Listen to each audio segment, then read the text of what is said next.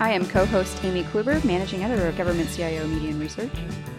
And I'm co-host Amanda Ziede, Senior Reporter with Government CIO Media and Research. Welcome to Season 2.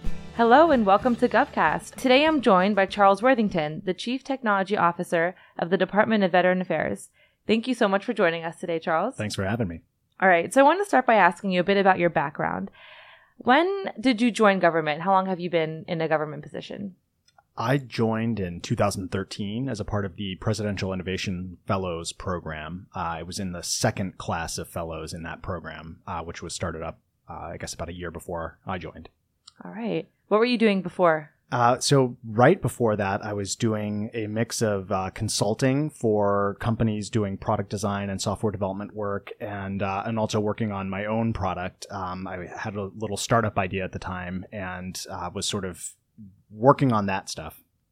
So something I've realized out of all these interviews in GovCast is people generally did not go to school for anything technology related, but somehow end up in these awesome IT related positions in government. So did you go to school for anything tech related? No, I majored in social studies, which was probably a class you took in like 8th grade. But that was my major. And my focus was on international relations and environmental policy, actually.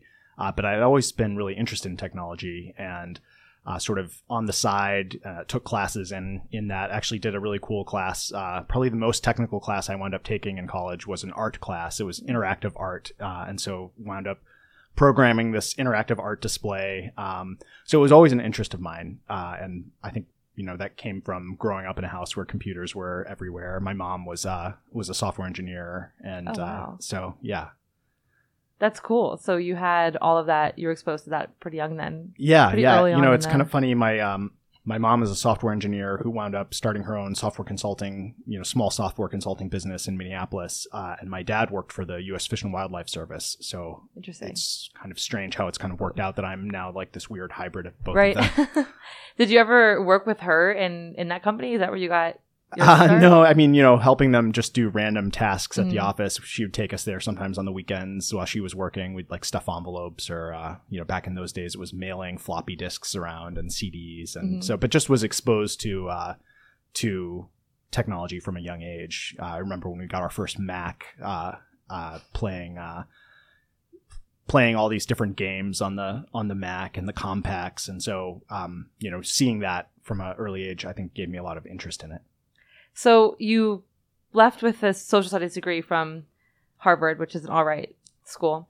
How did you from there get into this field? My first job out of college was doing strategy consulting for technology and telecom companies. Okay. So sort of Verizon, Comcast, Microsoft, those types of companies. And a lot of strategy and management consulting winds up being sort of thinking a lot about these new and cool emerging technologies and how they're going to impact and, disrupt a lot of these bigger established companies. And so after doing that for about 5 years, it got to be where I was a little bit sick of kind of doing analyses and writing cool slides about these disruptive sounding product ideas and wanted to actually work on the products themselves. Mm-hmm. So I left strategy consulting and sort of went back to my passion, which had been kind of building stuff and kind of relearned the modern way of building web applications, web and mobile applications, and spent a couple of years doing that. And meanwhile, my family, we moved to DC because my wife got a job out here. So we had moved to DC and I heard about this Innovation Fellows program and figured, I'm in DC why not give this a try? And so never expected that I would still be in government now, I guess 6 years later, but it was a good time to join the government as a technologist because there was so much interest in changing the way the government buys and builds technology at that time. Yeah, so that was kind of your call to government, was coming to DC. So it wasn't the opposite. We tend to hear people came to DC for a government job. Yeah, that's right. I was here and most of my clients were back on the West Coast. Mm-hmm. We had moved from the Bay Area most directly. And I was here anyway, so had started to get into the tech startup scene here, and I had started to work on my own product, but heard about this program, so applied for it, and then heard that I had gotten an offer to join and decided, for a year that would be a cool thing to do. And so for a year, yeah, and here I am. How have you seen technology and government evolve for those 6 years? Oh, that's interesting. So far. So I think the biggest thing that has changed is that the acceptance of doing things in the sort of modern way of building technology products has really risen dramatically. It used to be that, when you talked about hosting things in the cloud or using a software as a service product or doing continuous integration, continuous deployment, you were kind of looked at like, what are you talking about? That's a bad idea. It's not secure, et cetera, et cetera, et cetera. And I feel like you're not hearing those same arguments anymore. Now the question is all about, yes, that's how we need to do it. How do we do it? How can we train our people to do it? How can we do acquisition smarter to do it? So I think just, at first there was a lot of resistance to some of the ideas that we talked about in the digital services playbook. And now there's doesn't seem to be resistance. It's more like everyone's trying to figure out how can we actually adapt to use these techniques. And kind of going back a little bit, did you face any sort of cultural shifts or challenges when you made the switch from industry to government, especially in the tech field? Because I'm sure tech was a little bit more advanced in the private sector. Yeah, definitely. I mean, I think any big organization has a lot of similar challenges. Any big organization has bureaucracy, which is true of government or private sector. But I think just the sheer size of government is overwhelming, and it can be challenging to figure out how to make an impact in a place so big. And so I think that's something that I have learned how to get better at, and I think just as a civic tech movement, we've all kind of learned to get more effective at. But certainly that was one of the biggest challenges, stepping in as an innovation fellow into the Department of Energy, which is where my assignment was. Oh, wow. Trying to just kind of make sense of this place, and it's such a big place, and trying to figure out, what's one thing that I can do for a year that will make a difference here can be challenging. And from then, did you go from being an innovation fellow to helping build USDS? Yeah, that's right. So it was about halfway through my fellowship when the healthcare.gov site launched and initially failed and then was rescued by the team that kind of went in and tried to stand the service back up. And coming back from the rescue effort, basically there was a lot of momentum around this idea that the government should have teams like the team that fixed healthcare.gov in more places in the government. So it gave momentum to ideas that people like Jen Palka and Todd Park had been pushing even before healthcare.gov. But when they came back, basically the ask was, how do we prevent the next healthcare.gov? How do we make it so that there are teams like this available on more of the government's most important projects? And so I moved over to Todd Park's office in the CTO's office at the White House to help Jen start up the U.S. Digital Service. So I was there for about 6 months, sort of working with a bunch of people to help start the U.S. Digital Service, and then moved over to work for the Digital Service once we got it up off the ground in 2014.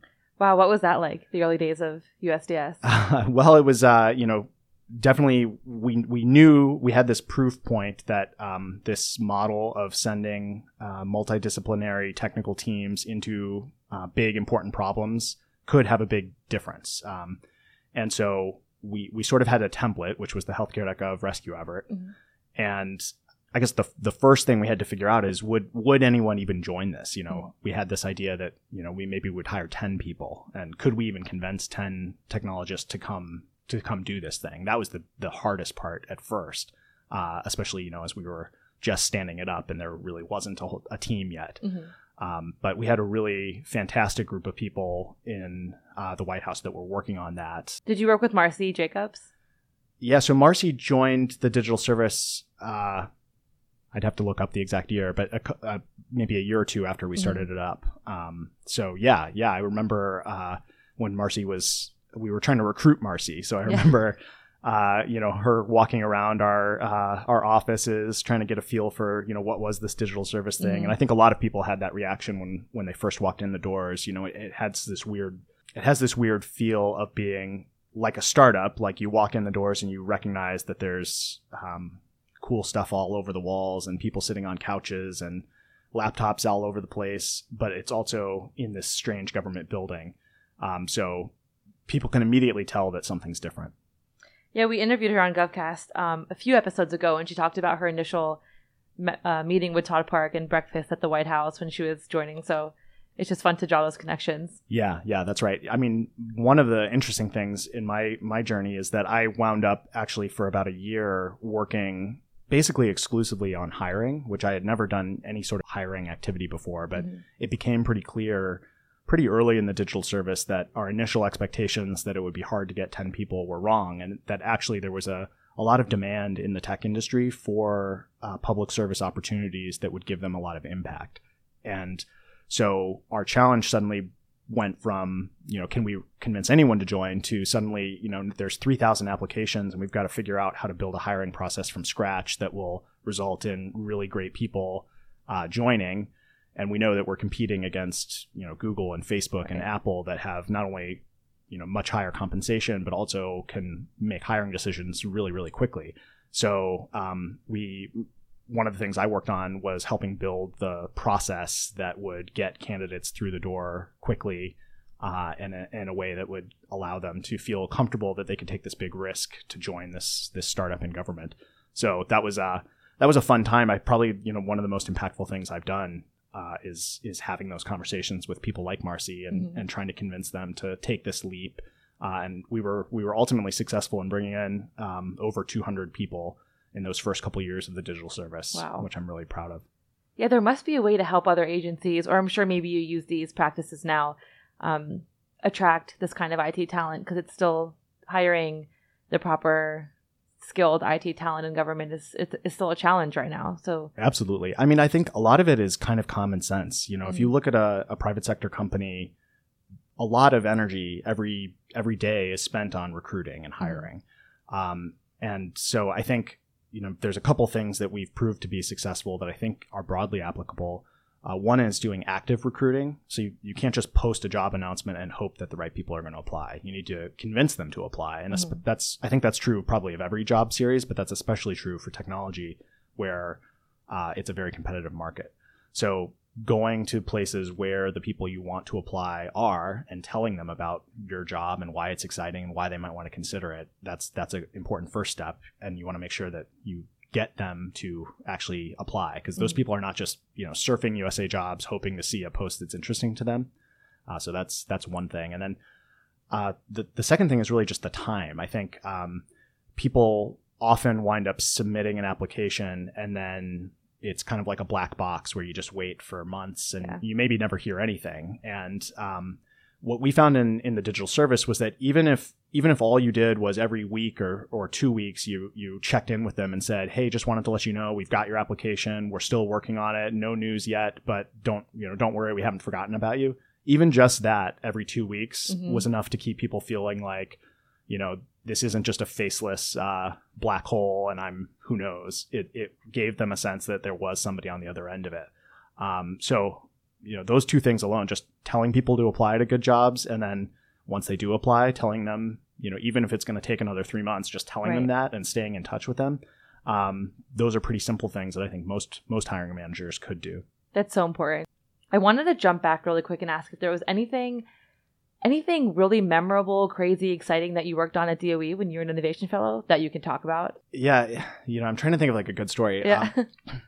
The project that I was working on there was basically helping implement the open data policy at Department of Energy. So making it easier for outside entities to get access to the data and services that DOE had created. And so we tried a variety of techniques, publishing new APIs, publishing descriptions of the data sets, and then we even ran a hackathon. So I think, convincing the people that were in charge of protecting the nuclear weapons that we were going to do a thing called a hackathon was probably a little bit, I think we actually wound up calling it like a data challenge instead of a hackathon. So maybe they won that battle. That's funny. Was it citizen facing? Anyone was allowed to? Yeah. And, the goal was basically try to, Department of Energy and its labs had created a lot of really interesting data sets, especially around energy efficiency. One example was there's a model that will basically kind of predict how effective a solar panel would be given where you live on the globe and also the angle of the roof and all these other factors. And so that model is, this crazy model that's been built in the national lab. But to actually make that useful, we needed to find ways to expose that model to entrepreneurs that could build it into a product like Zillow, or something custom that would help a solar engineer kind of go to a house and quickly come up with an estimate. So it was a lot of focus on how do we take these tools that DOE had invested in and get them into the hands of the American business community that could then use them to deliver cool and innovative services to people. More relating to your current position, you served as a senior advisor to the U.S. CTO. Right. So how does that experience kind of bleed into your current role as the CTO of a department as large as the VA? That's an interesting question. I think the role of the U.S. CTO is pretty different than the role of a CTO at an agency in the way that they have the CTO role established at the White House.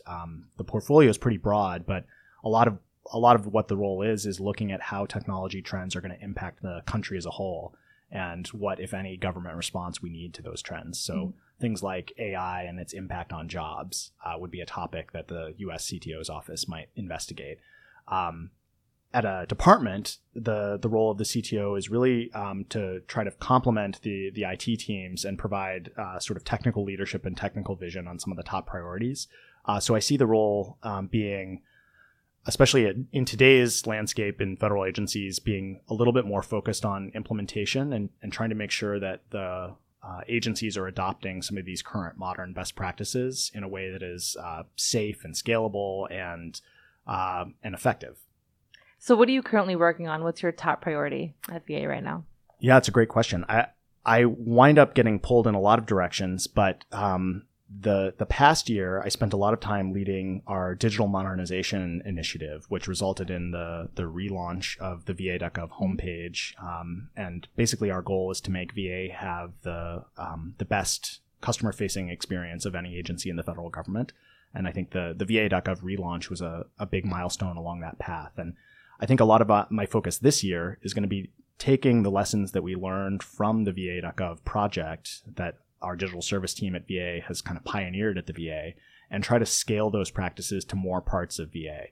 So we've made a couple of really exciting moves recently that are going to make it easier for the VA to adopt some of these modern concepts. Like DevOps is one of those words you'll hear a lot about, but basically trying to make teams more responsible for owning every aspect of a given service, both the development and the operation and the maintenance and the support, kind of all one team responsible for everything. We're going to try to roll that philosophy out to more projects at the VA using a more modern tool set and a more agile and user-centered style of delivering projects. What are the greatest challenges you're finding with that initiative? I think implementing anything new often requires changes to kind of three big categories of things: the people, the processes, and the tools. And so really across all three of those lanes, we need to make big improvements. But I think probably it starts with the people. We've got to find ways, I think, in government to empower people to do the right thing more easily. I think that's something that a lot of us became really struck by in the digital service, is just the quality of the people that work in the federal government is amazing. And oftentimes the missing ingredient is basically empowering somebody that knows what the right thing to do is. The missing ingredient is just letting them do it. And people will kind of, after so many years of working in the system, will kind of they'll get used to this idea that, the system is what it is and you have to just follow it, and that's all there is to it. And so finding ways to kind of break that mentality and make people kind of understand and realize that the system is just, was just made by people. And so it can be changed by people, but you just have to kind of empower people to do that. So that's one of the biggest challenges is taking our people and empowering them to do stuff faster and do the right thing. Because oftentimes the right thing is pretty obvious to everyone, but instead we just kind of do the standard thing because that's like the rules or something. Yeah. But if you ask someone, well, where does it say you have to do that? No one can really point you to where it says that. It's just kind of the way that we've always done it. So I think if we just followed common sense, we'd probably be a little bit better off in most categories of things. It's so cool because we've interviewed a few people from USDS on GovCast in all departments, DHS, HHS, VA, and this philosophy seems to be a trend. So it's really cool to see the type of people that come into USDS kind of have a similar mindset when it comes to working on these citizen-facing services and modernization projects in government. It's a bit different, so it's refreshing. Yeah, absolutely. I mean, I think there's to give an example, there's a really cool project that came out of the VA, our Loma Linda Medical Center. One of the administrators of that hospital in his spare time volunteers for the local search and rescue group. And for his search and rescue group, he had built on the side this little text message tool that would, when there was a search volunteers needed for a search, it would text every member of the search and rescue team. And when he got back to work, they were talking a lot about how missed appointments was this big problem that Loma Linda was facing. And it sort of occurred to him, that same thing that I built for my search and rescue group to get text messages out and see, who's available to come. We could just use that for the VA. We could text veterans and remind them when they have an appointment. They could even reply back and say, no, I can't make it, or yes, I can make it. And so he basically just did it. He got a small team together at Loma Linda and built this service that notified veterans proactively that they had an appointment upcoming. And that text message tool was effective at reducing missed appointments in Loma Linda pretty dramatically. It had a big impact. Other medical centers started hearing about it and asking if they could help them set it up. And so it spread sort of organically for a year or two. And then last year, we sort of heard about it at headquarters, and through a partnership with the health administration and my office, we helped scale that project nationwide. And so now, veterans receive a text message, appointment reminder. If they want to, they receive that text message, and that's been successful at reducing missed appointments. I think the latest numbers I saw was that it has reduced over 100,000 missed appointments since that went nationwide. And so that's a great example of, that wasn't like some brilliant idea that came out of somebody in Washington, right? That came from the field, and just a small group of people had the skills to put it together. Mm-hmm. And there's people like that all over the government. We just need to make them feel more empowered to do it. Yeah, and I asked Marcy this because I think the VA is such an impactful organization. It really does. I mean, it's the largest healthcare organization in the country. So what has been the most rewarding part of your job at VA so far?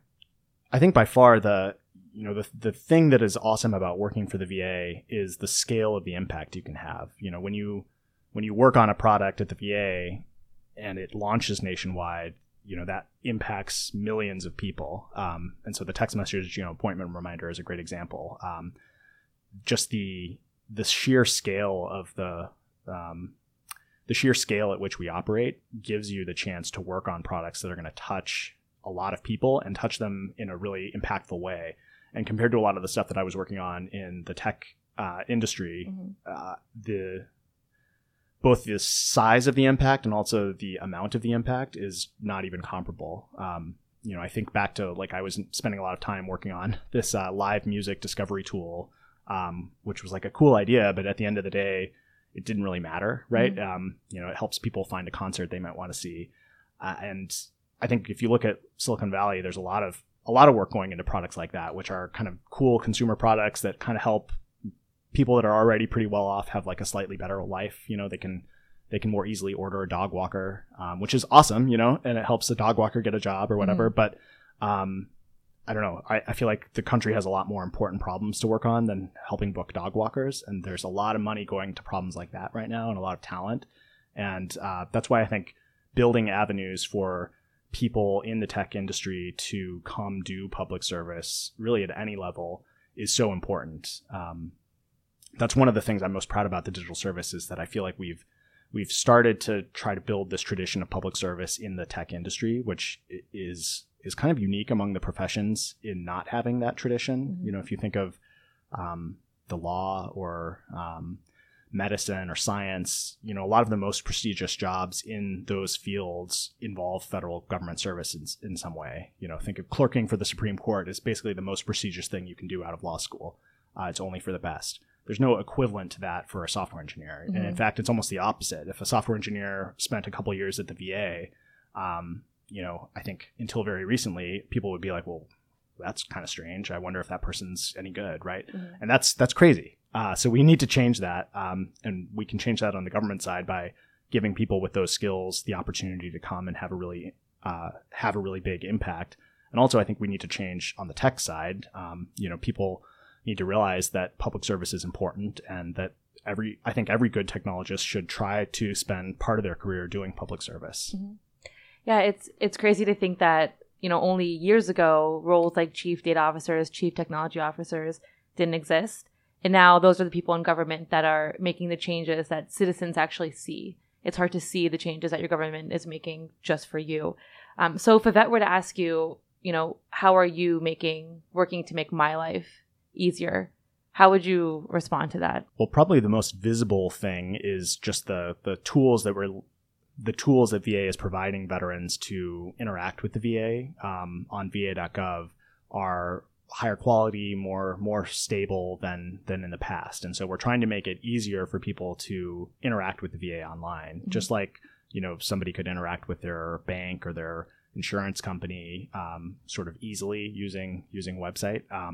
We're trying to make the VA experience much more like that. Mm-hmm. But there's also a lot of work behind the scenes that are probably not going to be as visible to veterans. But, when they do submit a form to the VA, kind of what happens after that. There's also a lot of work that we're doing on that side of things that even if the impact is not quite as visible, the result is going to be faster services, more efficient services. And I did want to ask you about your music app.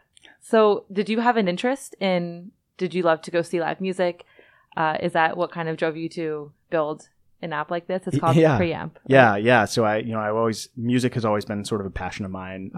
And it was just kind of an idea that a friend and I had come up with a few years ago in Boston, and sort of hacked on together for a little while, and then decided to kind of actually spend some time to build out the whole idea. And so I was sort of working on that actually when I got the call that I had received the Innovation Fellowship. So I had this nice. Kind of interesting dilemma, do I continue to work on this kind of cool product idea that I have, or should I take the fellowship? And I decided I couldn't pass up the fellowship. It was mm-hmm. such a unique opportunity.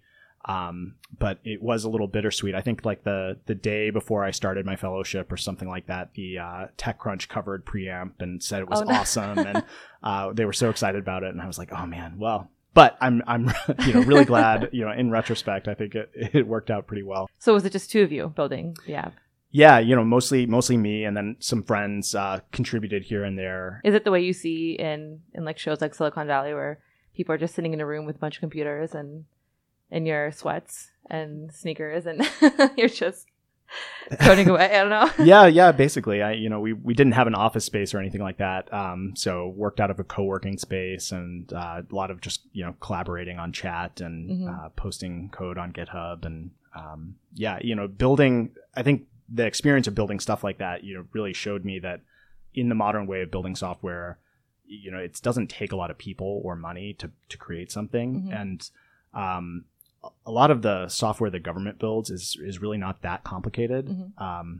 Don't get me wrong, we do have really complicated software problems, like guided missiles and the space shuttle and things like that. But when we're talking about just like a database-backed web application, that's not a complicated problem. That's mm-hmm. a very solved problem in industry. We make it complicated by making all these crazy requirements and then hiring, missile defense companies to build database-backed web apps. Mm-hmm. I almost have this, I almost think that sometimes our projects fail because they're big. Like if you have 100 people all trying to work on one relatively simple piece of software, it's going to have to be complicated because there's no other way you can organize 100 people. Mm-hmm. But if you assigned like 10 people to try to do that same job, I think a lot of times you'd get a higher quality product at the end of it. So we're trying to implement some of those lessons at the VA. And it's people who create these citizen consumer apps, like finding a dog walker, finding a concert near you, those practices that lead to the best practices in government to build these kinds of services. So people who come from industry and bring their knowledge and experience to government, that's so important. Because I was going to ask you, what government can learn from industry in terms of building citizen-facing web applications, redesigning websites, usability, user design. So it sounds like you brought lots of those practices with you. One thing that often happens is this stuff gets bucketed in this category of innovation, and I really strongly react negatively to that. I think that in a lot of cases, we don't really need innovation to build web applications correctly.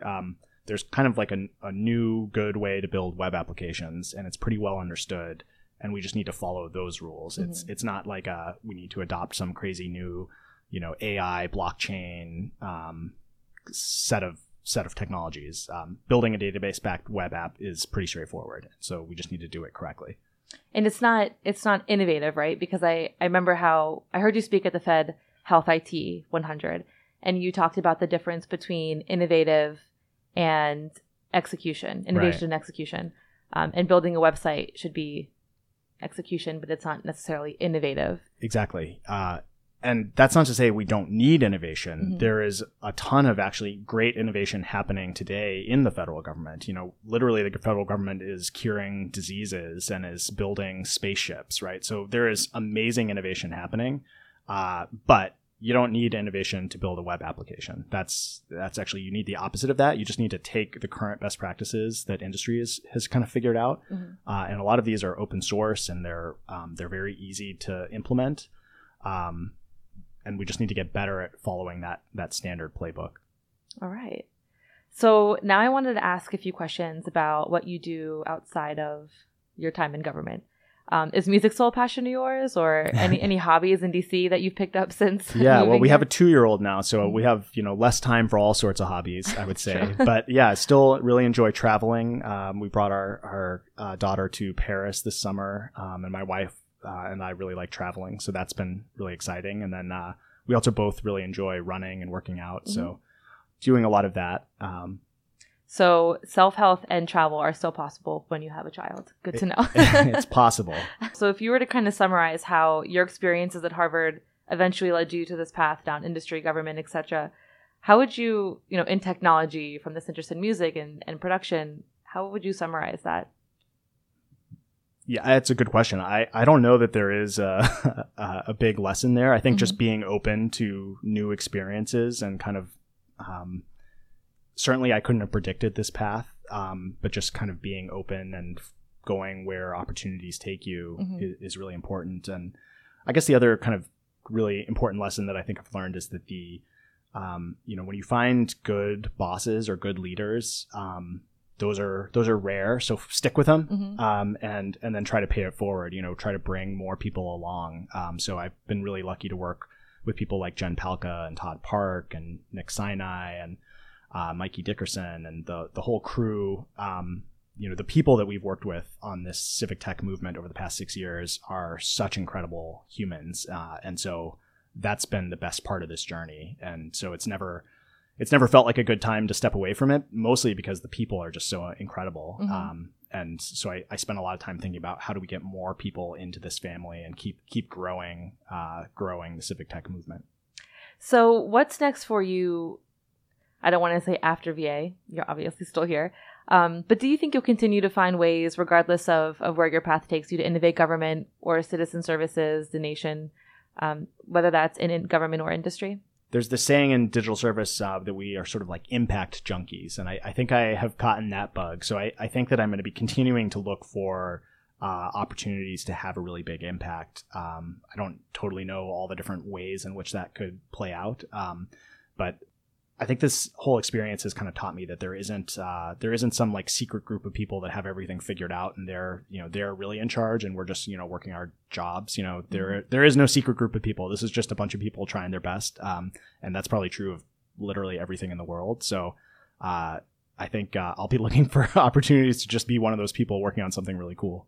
And any words of advice for students in school growing up right now with technology literally at their fingertips since birth to bring that expertise to the public service? My advice is really more for the federal government to become better at hiring people like that, mm-hmm. Because we need to create pathways for people with those skills to start careers in public service and have that be a viable option. And right now that's a really difficult challenge for a lot of people in that situation. So I think my best advice would be to go try to work in industry and kind of learn the skills, see how it works in the real world, and then look for opportunities to bring those to government. Awesome. I don't know, this is probably not super related, but there's a whole group of federal government contractors, And I would love to see the federal government contractor community do more rotations of their staff in and out of the federal practices.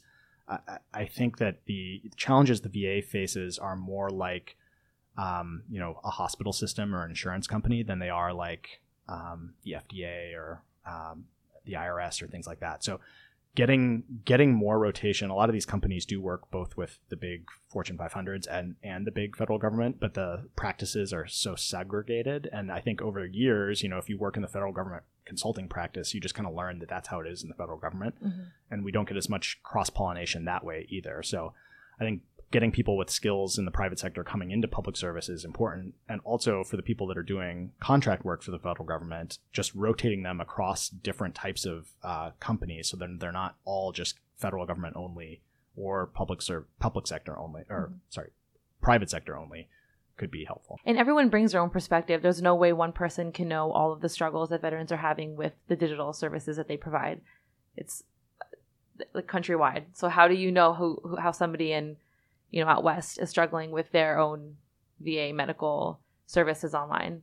People from all over the country can have their own struggles, and if somebody from industry in a certain area knows those particular struggles well, they can bring those challenges in and try to fix them. That's right. I think one of the most important tactics to making better government services really starts with understanding who the people are that use the services. I think play number one in the digital services playbook is understand what people need. And I think that design muscle is one of the actually most missing things in government. And it really pains me to see the industry kind of talking all about AI and blockchain and these new technologies while still people today are using systems that literally had never had a designer look at them. Mm-hmm. And we're talking now about using AI to automate them. It's crazy to me. Like if we just hired a couple designers and had them sit and look at just the way people are doing their jobs day in and day out and make a few tweaks, I'm convinced that would save way more money than any new tool that we're going to buy from the same vendors that got us into this mess. So execute first and then innovate in this sense. That's right. Yeah. And I'm not, we do need innovation. And I wish that actually, I think in a more well-functioning government, the role of the CTO would be all about that sort of stuff. Mm-hmm. But right now the role is, bring us up to today's standard. Right. Great. Well, thank you so much for joining us today. Really appreciate it. Me. That was a great interview with Charles. I think he touched on some really valuable points, like how they set up USDS and all of that in the early stages. Yeah, I think it's so cool what he said about USDSers being impact junkies.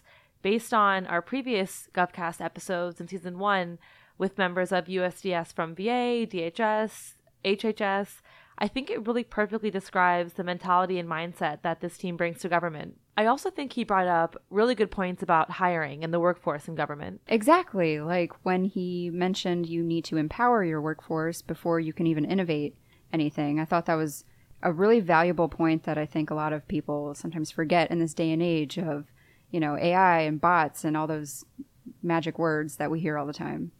Yeah, and I think government already has a hard enough time retaining talent, considering they can't compete with the salaries that industry is able to provide for IT talent specifically. So what he said about making sure to follow up with applicants and making them feel like their resume just didn't go into a black hole and disappear, following up and letting them know the process might take longer might help to keep them interested and not get discouraged from applying to government. It's also important to know about the new va.gov, something that Charles and his team worked on. And we also covered in season 1 of GovCast with Marcy Jacobs, who's with the digital service team at VA. The new site's backend is planned to be almost like a portfolio or a platform for vets so they can see their medical appointments and benefits and documents, almost a feature that consumers demand because they're used to that in their apps and websites today. So that's really important to note. I hope that evolves and users start to really benefit from those services. It's the perfect example of the idea that you don't need to come from a government background in order to do really cool things in government. GovCast is a production of Government CIO Media and Research. It's produced and edited by Amy Kluber. Our theme music is provided by Big Hoax. Our executive producer is Michael Hoffman. If you're interested in sponsoring GovCast, you can email Joseph O'Neill at JONEILL@governmentcio.com.